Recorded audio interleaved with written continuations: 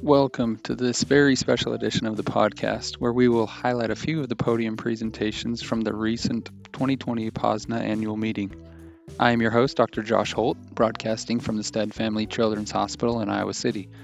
On today's episode, we will discuss a couple of the articles presented in the neuromuscular section of the recent POSNA meeting. We are pleased to welcome to the program two guest moderators, as well as the authors of the abstracts, to engage in a further discussion on some great topics in pediatric orthopedics. But before we begin, I would like to give a shout out to all those medical providers who continue to work on the front lines in this pandemic. To Carter's wife Meredith and to my little sister Shawnee, thank you all very much for what you're doing. All right, now let's get to the program. The first study that we are going to discuss is from the neuromuscular session of the meeting and is entitled Long-Term Outcomes of Ambulatory Function in Adults with Cerebral Palsy, Evaluating Change from Adolescence. In this study, the authors aim to evaluate the long-term effectiveness of pediatric orthopedic care aimed at improving mobility function and quality of life in children and youth with cerebral palsy. They do this by using objective evidence of mobility outcomes for adults with cerebral palsy who were treated as children in a pediatric specialty care center. The authors were able to recruit 120 adults with cerebral palsy to return for gait analyses and further evaluation. The average age of adult patient was 29 years old, with an average follow-up of 13 years. Results of their study showed that gait pattern and gross motor function had minimal or no clinically meaningful change from adolescence to adulthood.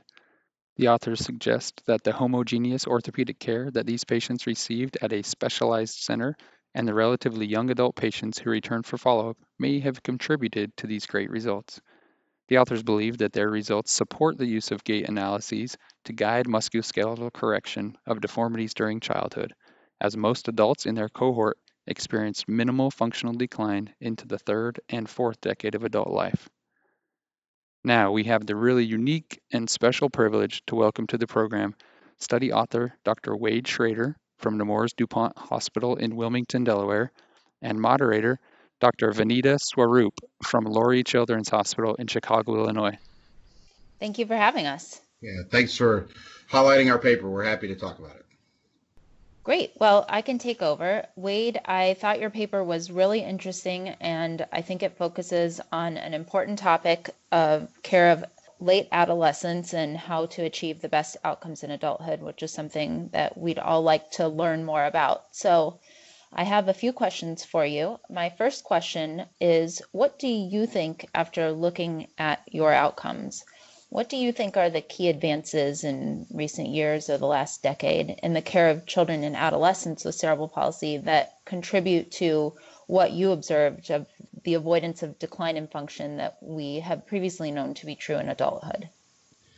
Yeah, so I think that's a great question. We wanted to really look at a cohort of adults that we felt like through adolescence had really the best orthopedic care that we could provide them, in our location.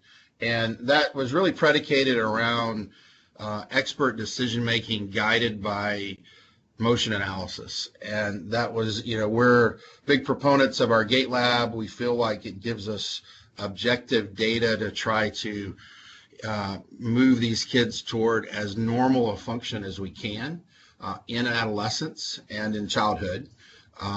And we wanted to try to follow that cohort out into adulthood to see if at least our theory and our philosophy of treatment gave us some outcomes that were better than what we had been seeing in some of the adult literature. So if you had to say one thing, I would say that the surgical decision-making, individualized surgical decision-making based on gait analysis was probably, I think, the most important aspect of our treatment modalities for these kids. Great. And so my next question is, what is your typical protocol at your institution for when to obtain gait analysis? Do you use it specifically for preoperative planning? Are you able to get routine postoperative follow-up, and at what time point? Kind of how do you guys think of using computerized gait analysis? Yeah, so we've been very fortunate to be in an environment where we've really leveraged the payers by convincing them that we feel like our outcomes are better with gait analysis, that our surgical decision making is better. That's not always the case in every location around the country. Other places really struggle convincing their payers of that. But I think in our location, with all the work that Dr. Freeman Miller did over the years here at DuPont, we have that ability. So we get gait analysis on almost all of our preoperative ambulatory kids with CP. We are able to get postoperative gait analyses between 1 and 2 years on the majority of our kids. It's not nearly as high as what we do for our pre-ops, but it's still pretty high. I would probably say it's in the 80 to 90% range for that 1 to 2 year post-op period.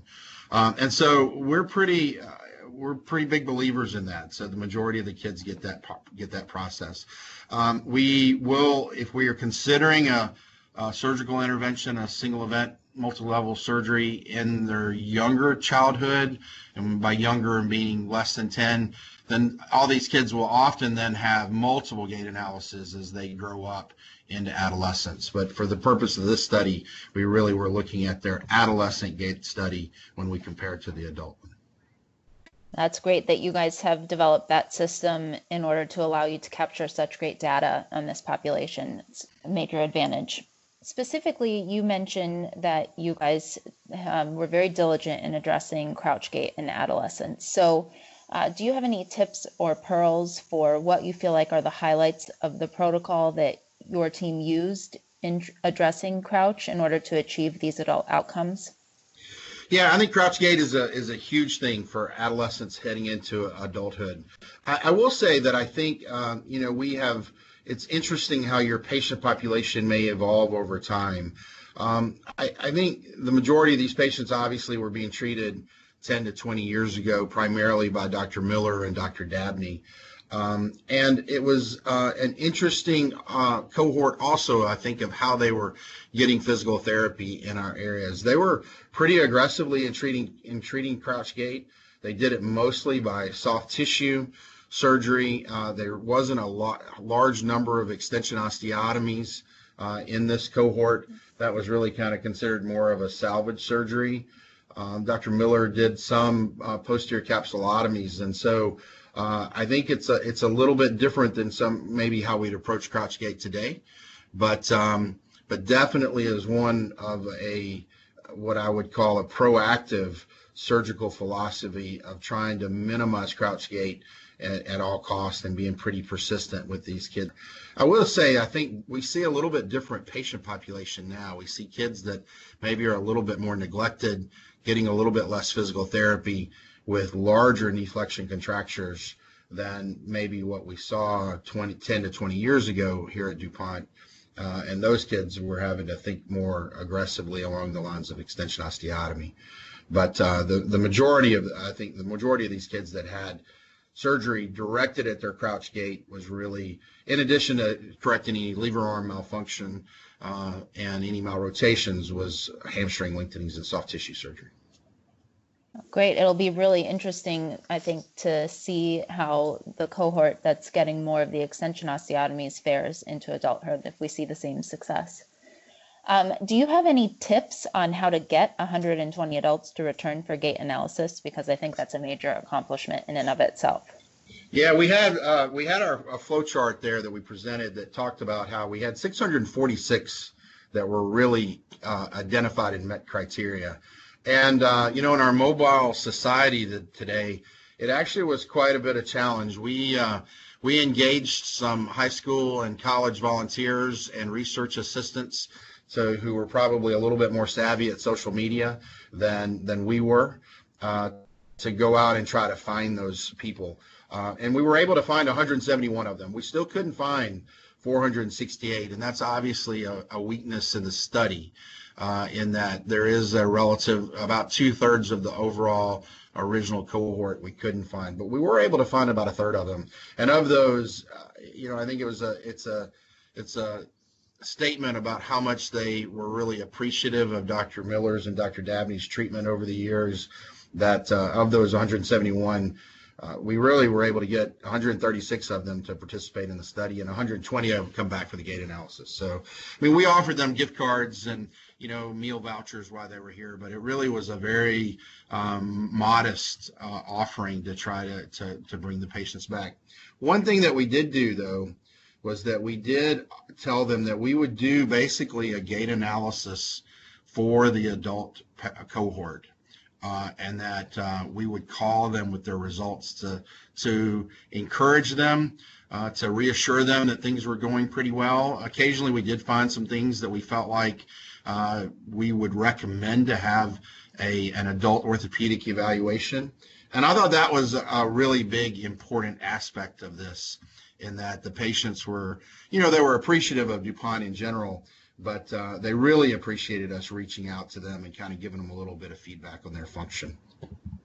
Yeah, that's great. The power of social media and some personal interaction, huh? I thought it was interesting, your finding that 60% of the variability in adult gait velocity was explained by adolescent gait velocity. Can you provide some insight into that finding? Do you think that should change or impact in any way our focus on the care of adolescent patients?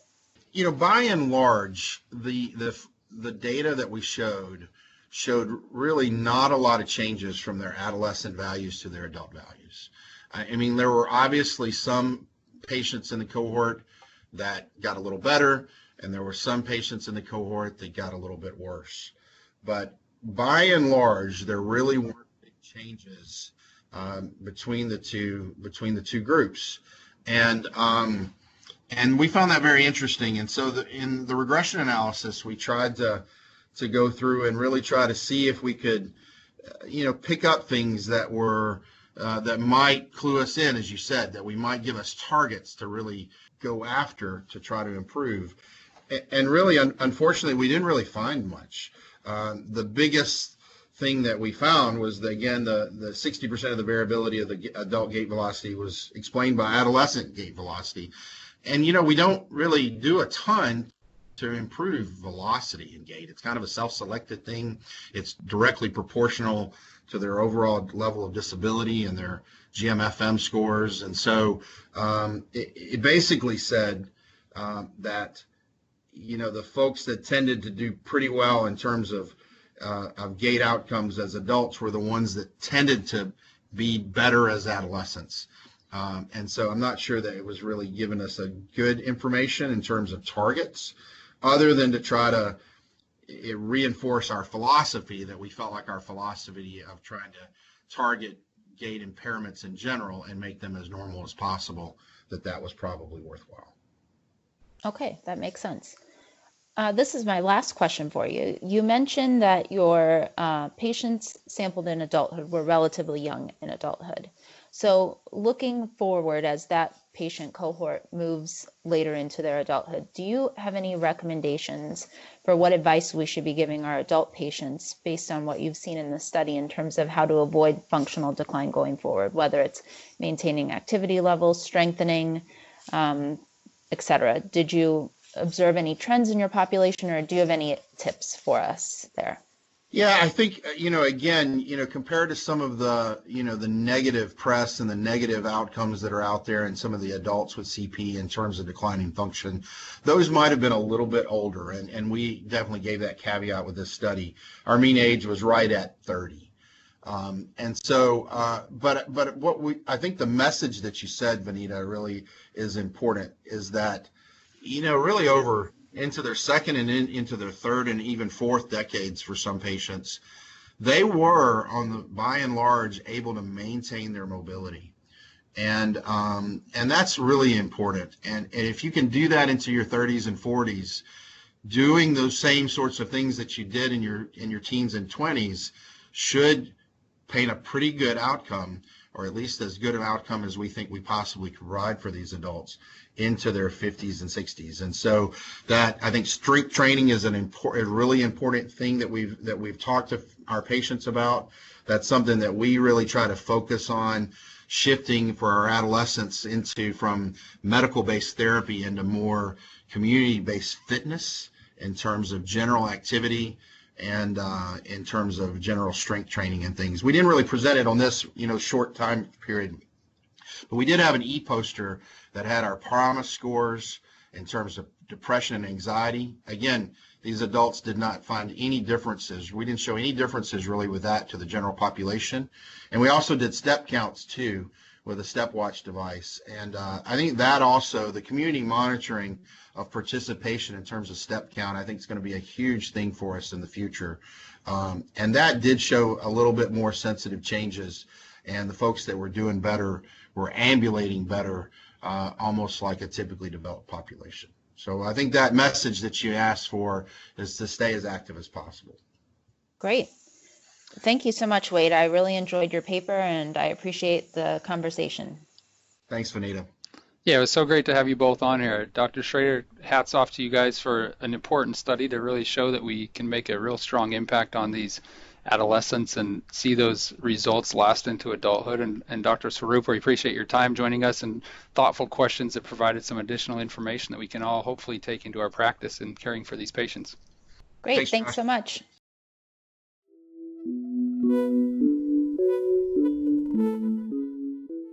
So great to hear from the authors themselves and the really thoughtful and stimulating questions from our moderators.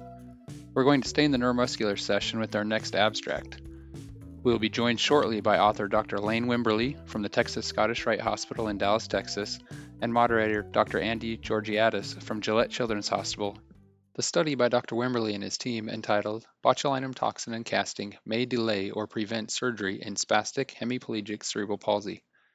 In this study, the authors evaluate the progression to surgery following injections and casting for equinus contractures in patients with isolated spastic hemiplegic cerebral palsy. Retrospective review of 632 consecutive patients with cerebral palsy over 19 years was performed to identify 52 patients meeting inclusion criteria. The average age at presentation was 4.8 years, and the average follow-up was 4.9 years. 48 of the 52 patients had at least one injection cycle. 56% of patients never had equinus surgery. In those patients who eventually did have equinus surgery, this was delayed by 3.6 years on average. Patients who eventually had surgery had an average of 4 injection cycles, while those who did not have surgery had an average of 2.9 injection cycles. No difference was found in dorsiflexion when comparing initial passive motion with passive motion after the first injection, nor with passive motion at final follow-up.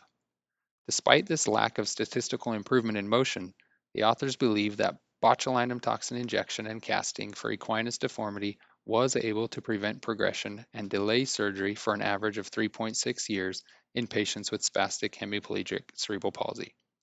So let's bring them to the show. Please welcome Drs. Lane Wimberly and Andy Georgiadis to the program. Happy to be here. Yeah, glad to be here. Dr. Wimberly, could you describe the logistics of the casting protocols at your institution? The study describes these as coming from a neurology clinic and being a physician-directed set of protocols, but who directs that and makes the decisions while the kids are being casted?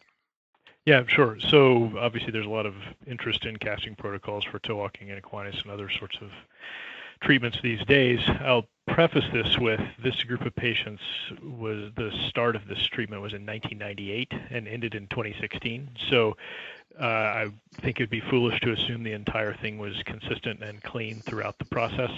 But these are recruited through a neurology clinic. And the neurologist that ran this clinic was very particular about his treatment. And so he put on a cast that he was taught to do by a series of orthopedic surgeons. That's basically a soft roll cast with some plaster underneath it.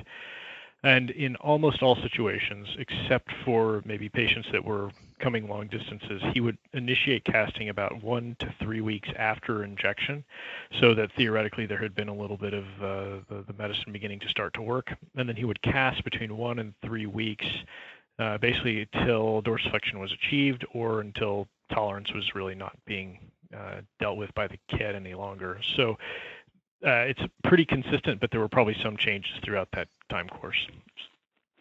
Understood. And can you talk a little bit about the surgical indications for calf lengthening in this cohort? I know that you've listed one of the weaknesses as being different criteria over time between surgeons, but in generalities, could you speak about when a child would maybe have been deemed to have failed casting and proceed to a surgical treatment?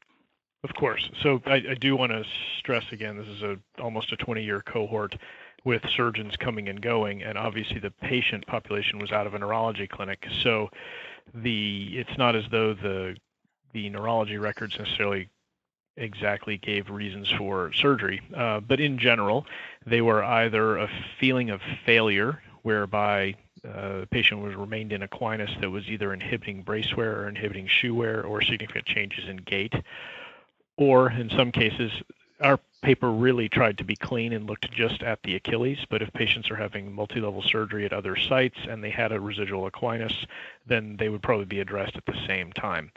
Unfortunately, there's no hard and fast residual 10 degrees of equinus with the knee extended equals surgery. It really had to do with the other findings for the child and sort of the whether it was felt that the equinus was inhibiting gait or brace wear. Okay. And can you talk about either your personal experience or your institution's experience with casting alone without botulinum toxin? Do you perceive similar results? Because about 40% of your children went on to surgery in this cohort, and is it possible that casting alone could have gotten you to a similar rate of deferred surgery? So overall, I don't cast very many children without an adjunctive treatment of Botox if they are spastic.